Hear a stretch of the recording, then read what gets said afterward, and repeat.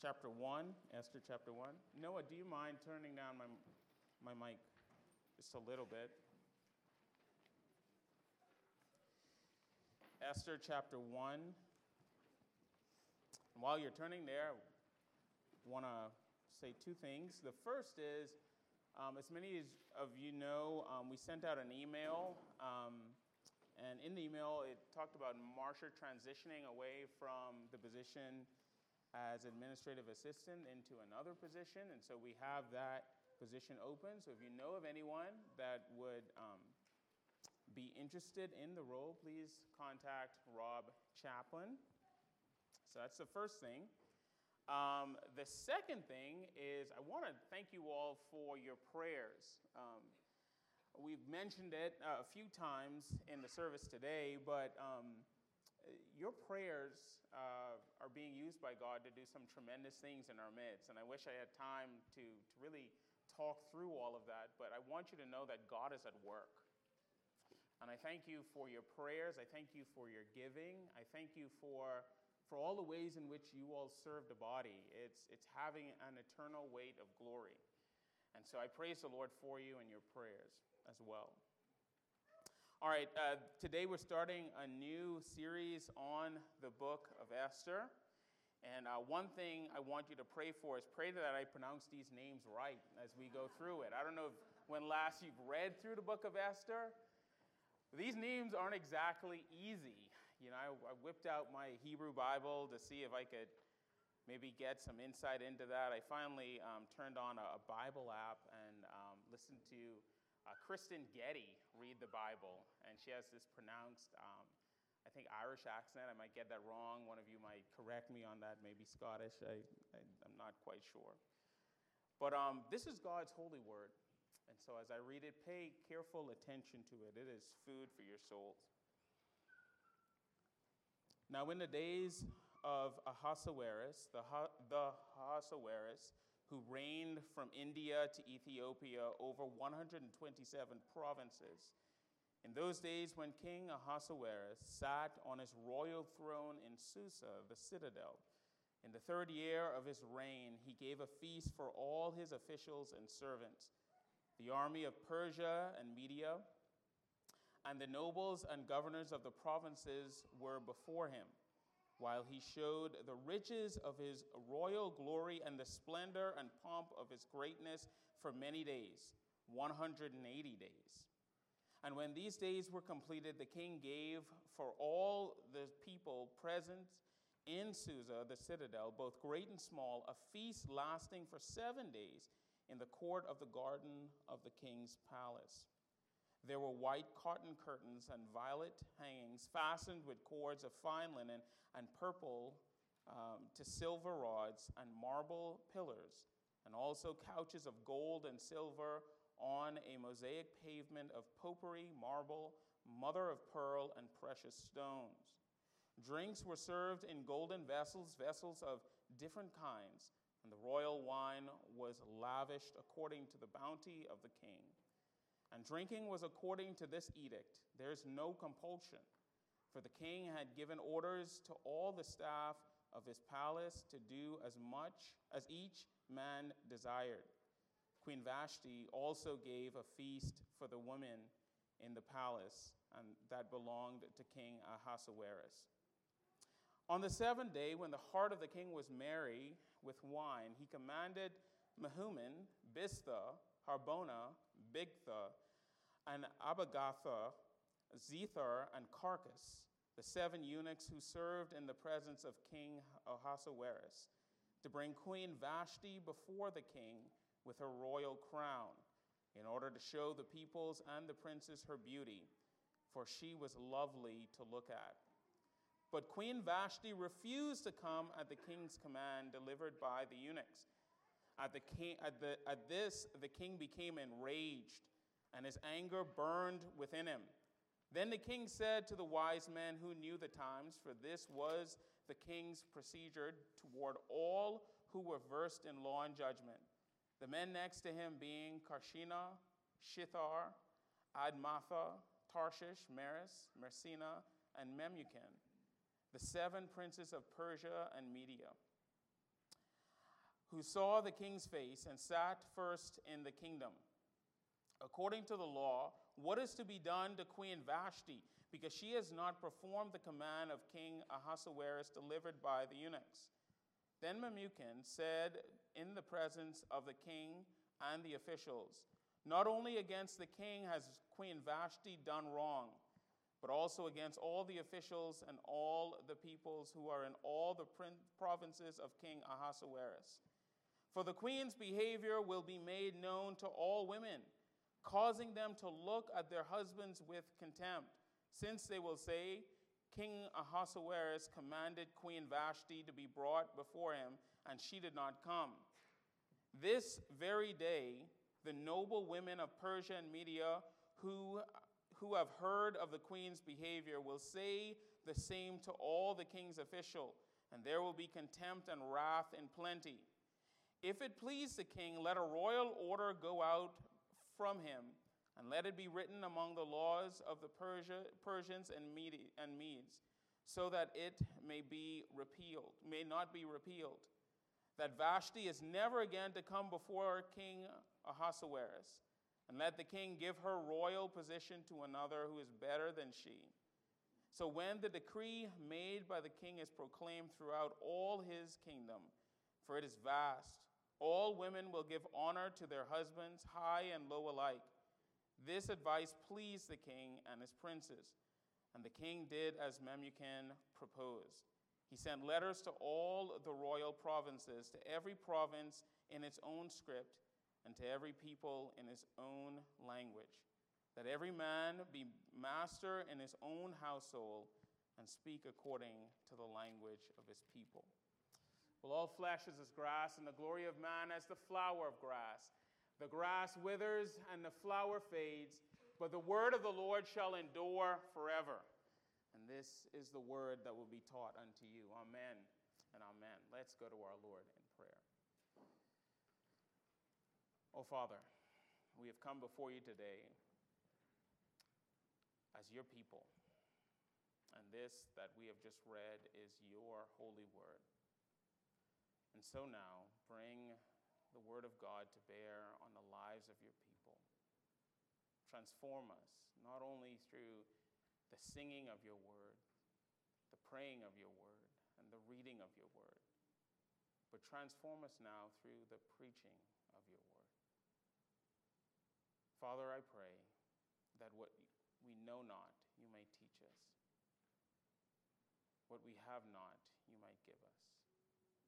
What we are not, you might make us.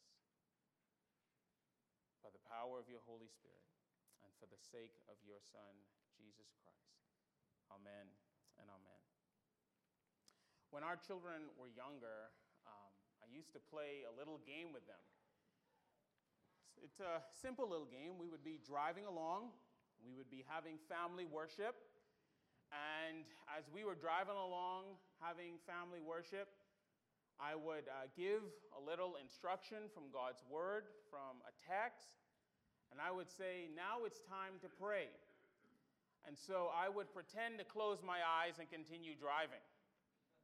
Now, you might imagine that they would jump into a panic and say, Daddy, Daddy, open up your eyes.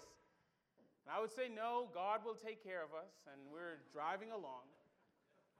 And they would yell and scream and make noise. Little did they know that my eyes were open the whole time. I was just messing around with them. Now, as they got older, of course, they figured it out. There's no way I could drive with my eyes closed, but I got away with it for a few years.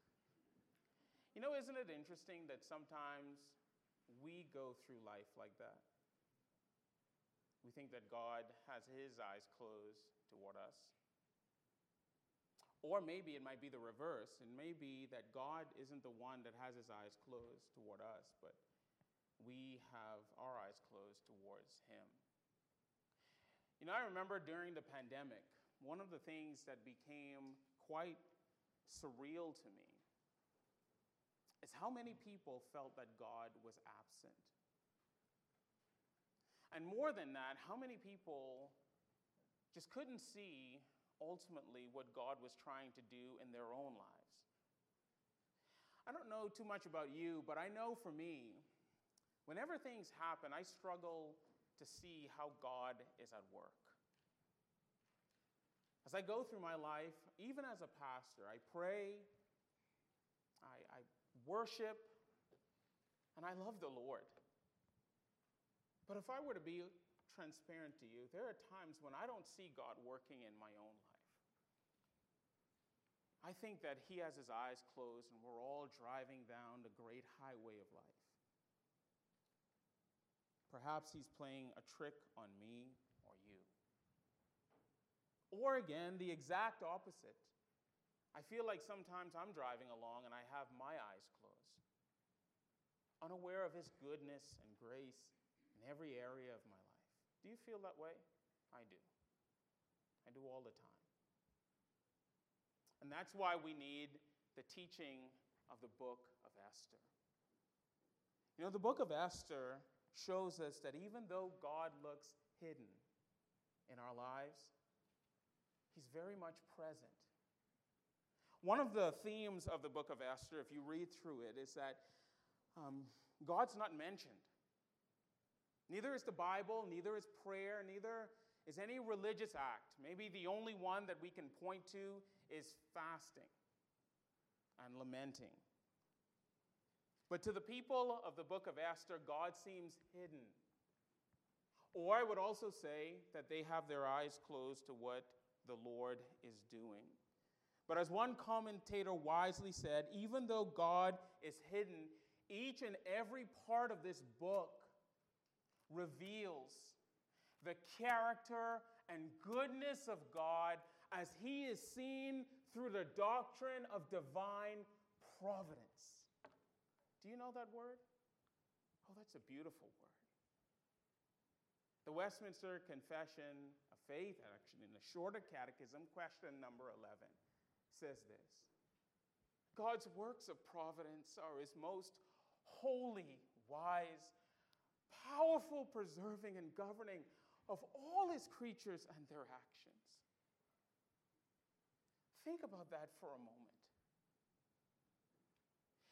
His most holy, wise, powerful, preserving, and governing of all his creatures. You, the birds, the ants, the sparrows, whatever it is, all of that is under the governance of God.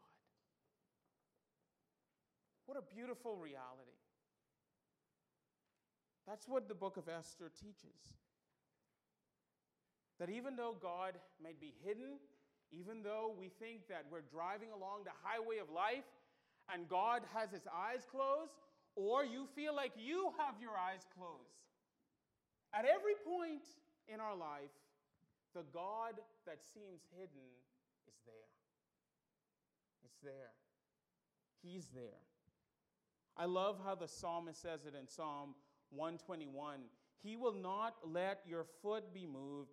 He who keeps you will not slumber. Behold, he who keeps Israel will neither slumber nor sleep. That's the providence of God.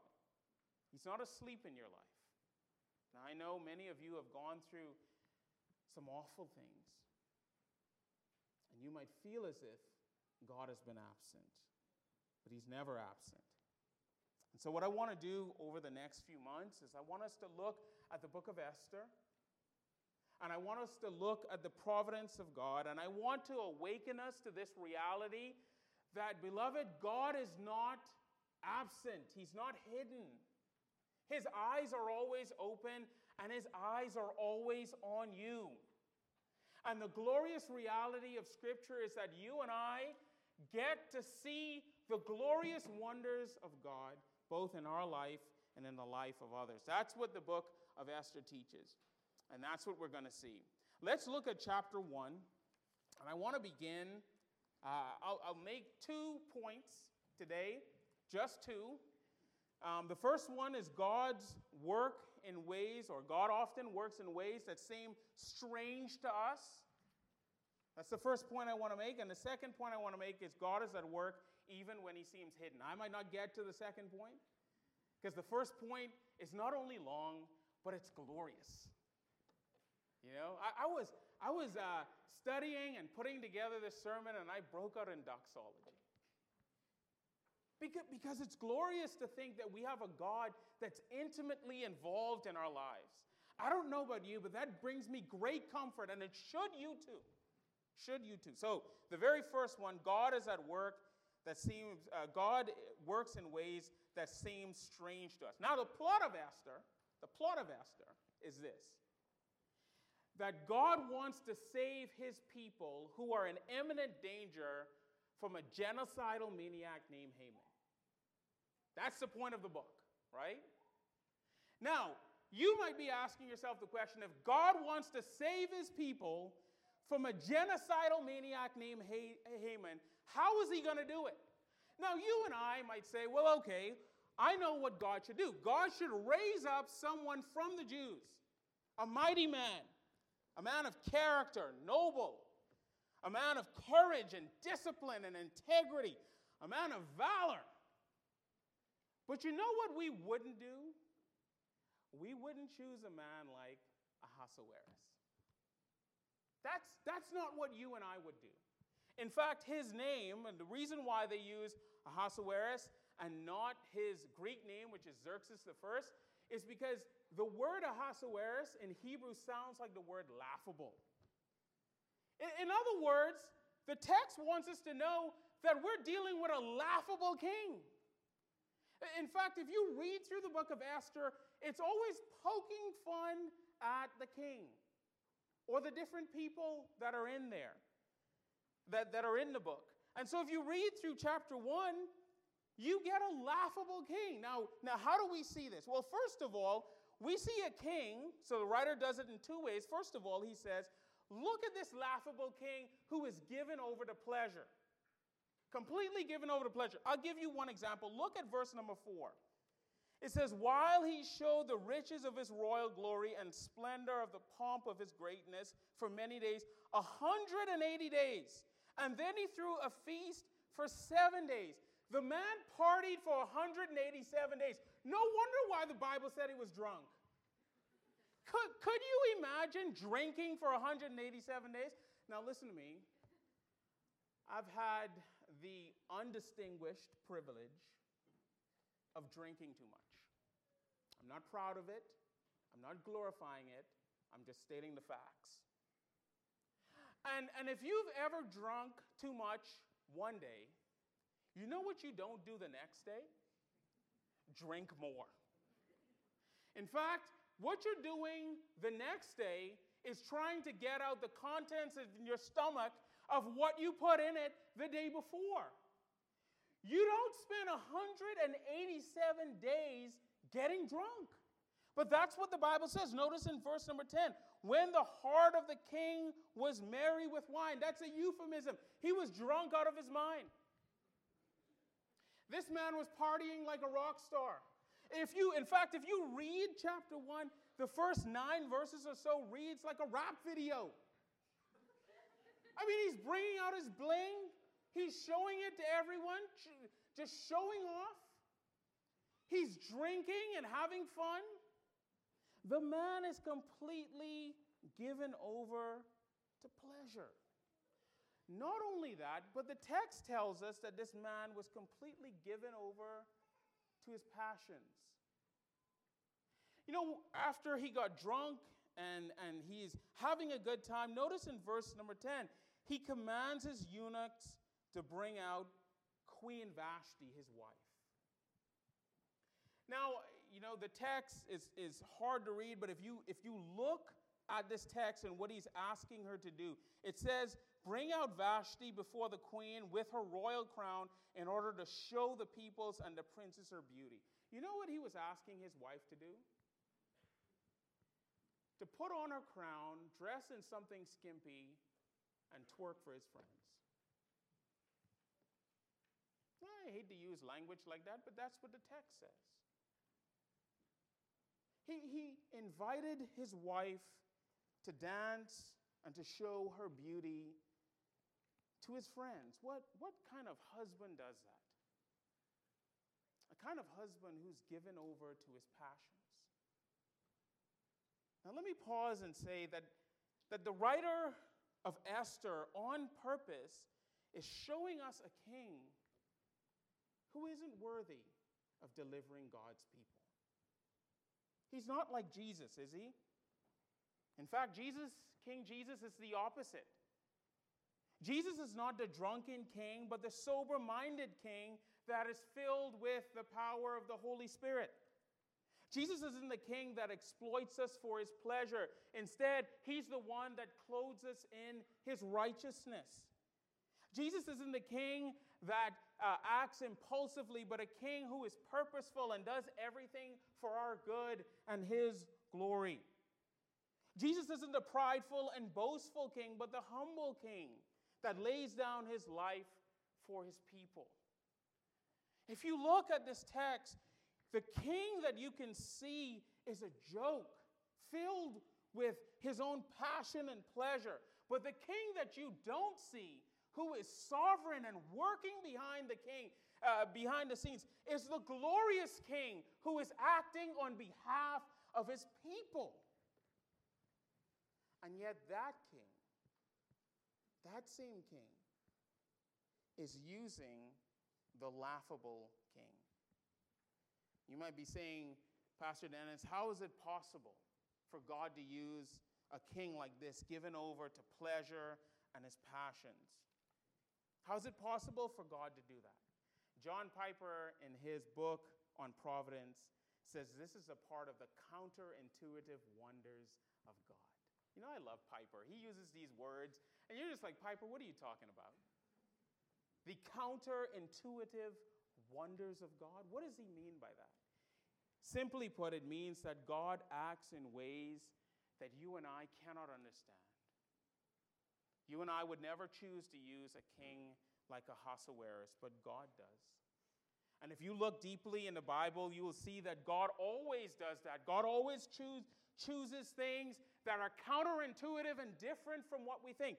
I'll give you a few examples. God chooses young David over his older brothers to be the king.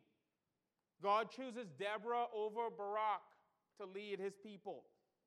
God chooses a manger over a palace, and God chooses a cross over a throne. Over and over again, there are these glorious counterintuitive wonders that God shows us. And the question of Scripture is this: are you sensitive enough to what God is doing to see these counterintuitive wonders? Are you aware enough? Are your eyes open to see the counterintuitive wonders of God? Now, I want to give you 3 practical ways in which we see this in our own lives. The first is this: God moves in us to do things we wouldn't normally do. And it's counterintuitive.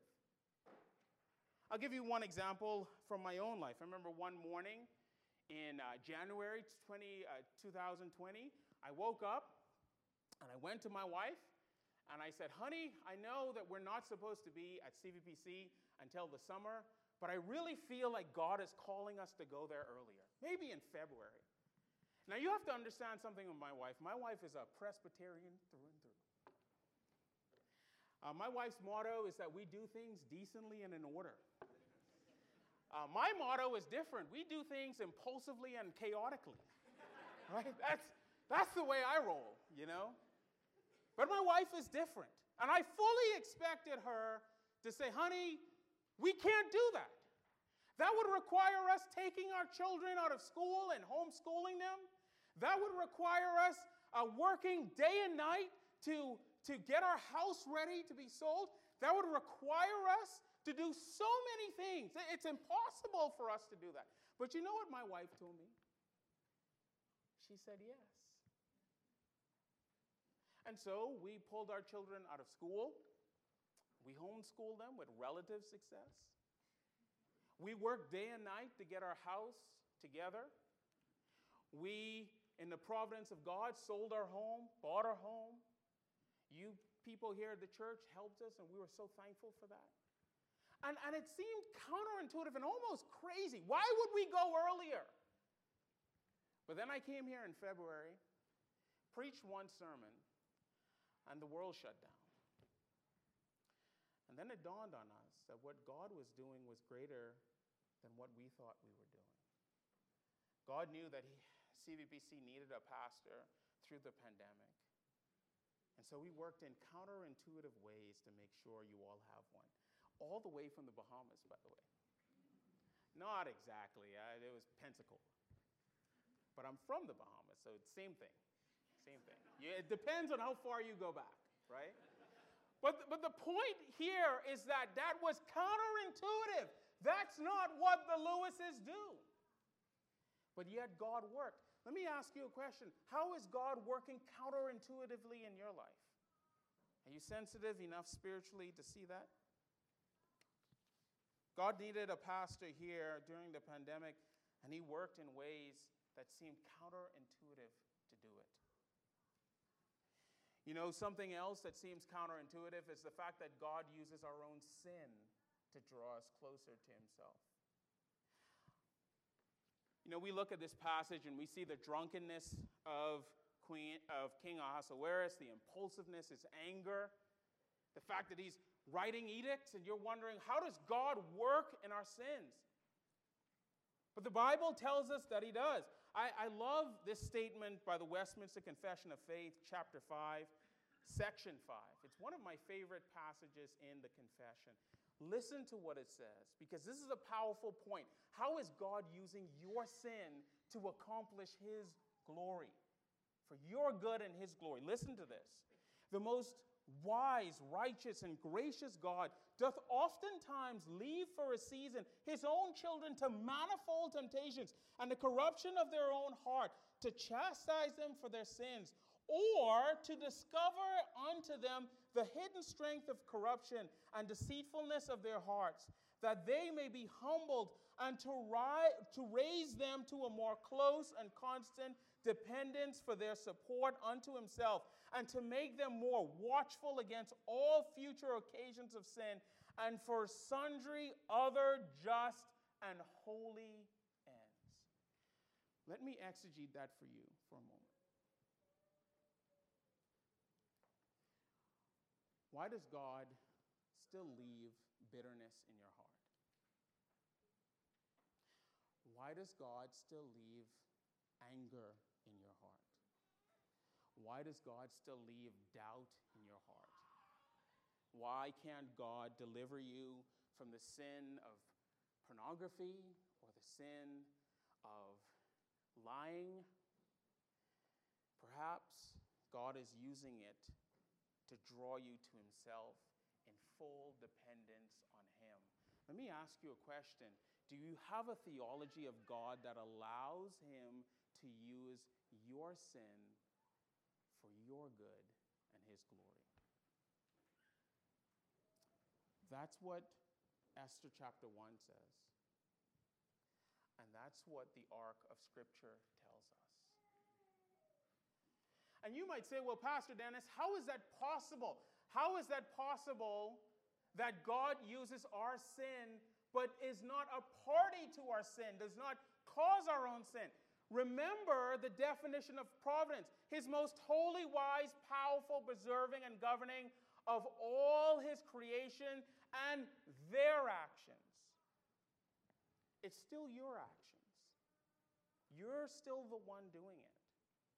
But God is the one working sovereignly to bring about his good and holy ends as a result. Now let me move quickly to the third thing.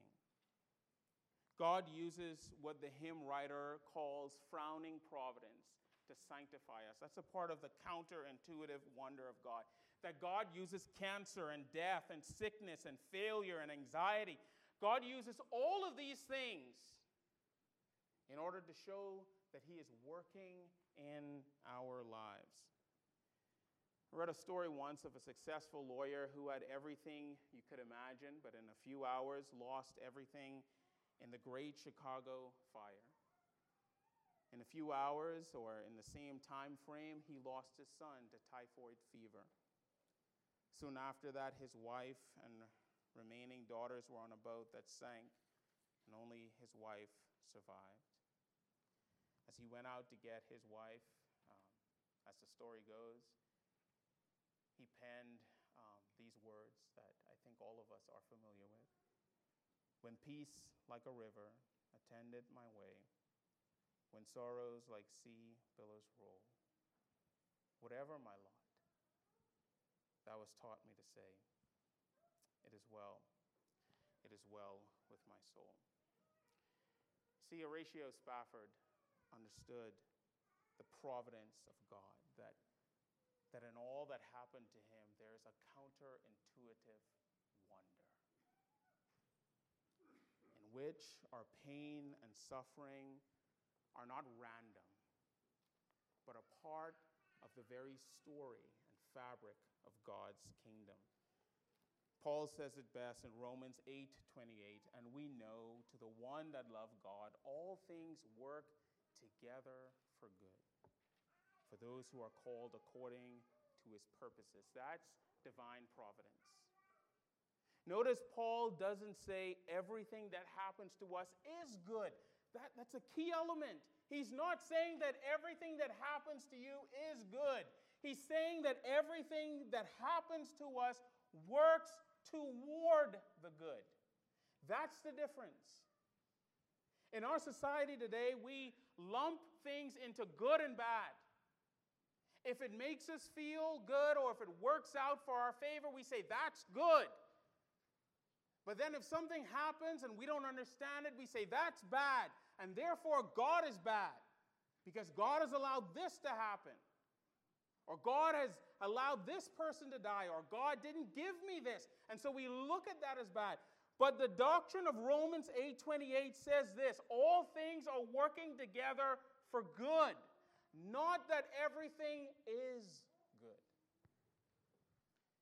And so in the counterintuitive wonders of God, God can still use every action in your life for your good and his glory. Now let me ask you a question. Do you see that? When you look at your life, if you were to scroll through your life, can you identify the counterintuitive wonders of God? Or do you see a bunch of random, disconnected events? Beloved, I can tell you, when I scroll through my life, I can see the hand of God everywhere, even though I didn't know he was there. And you know, sometimes we say that God seems hidden in our life, but he never is. He never is hidden. In fact, according to Scripture, when you read the story of the Bible and you look at the book of Esther and you say, well, God isn't in the book of Esther, you're right. He's not mentioned. He's not there. But let me tell you, he's everywhere else. Everywhere else. You turn to every page of Scripture and God is there. And even more than that, God went one step further and wrote himself into his own story. You know, recently I was reading an article. And the article was about writers who write themselves into their own books. And I came across W. Somerset Maugham. And he wrote a pretty famous work called The Razor's Edge. And in the plot of The Razor's Edge, Maugham writes himself into the story, in which he sits down with the main character, a traumatized World War I pilot who was the main character named Larry.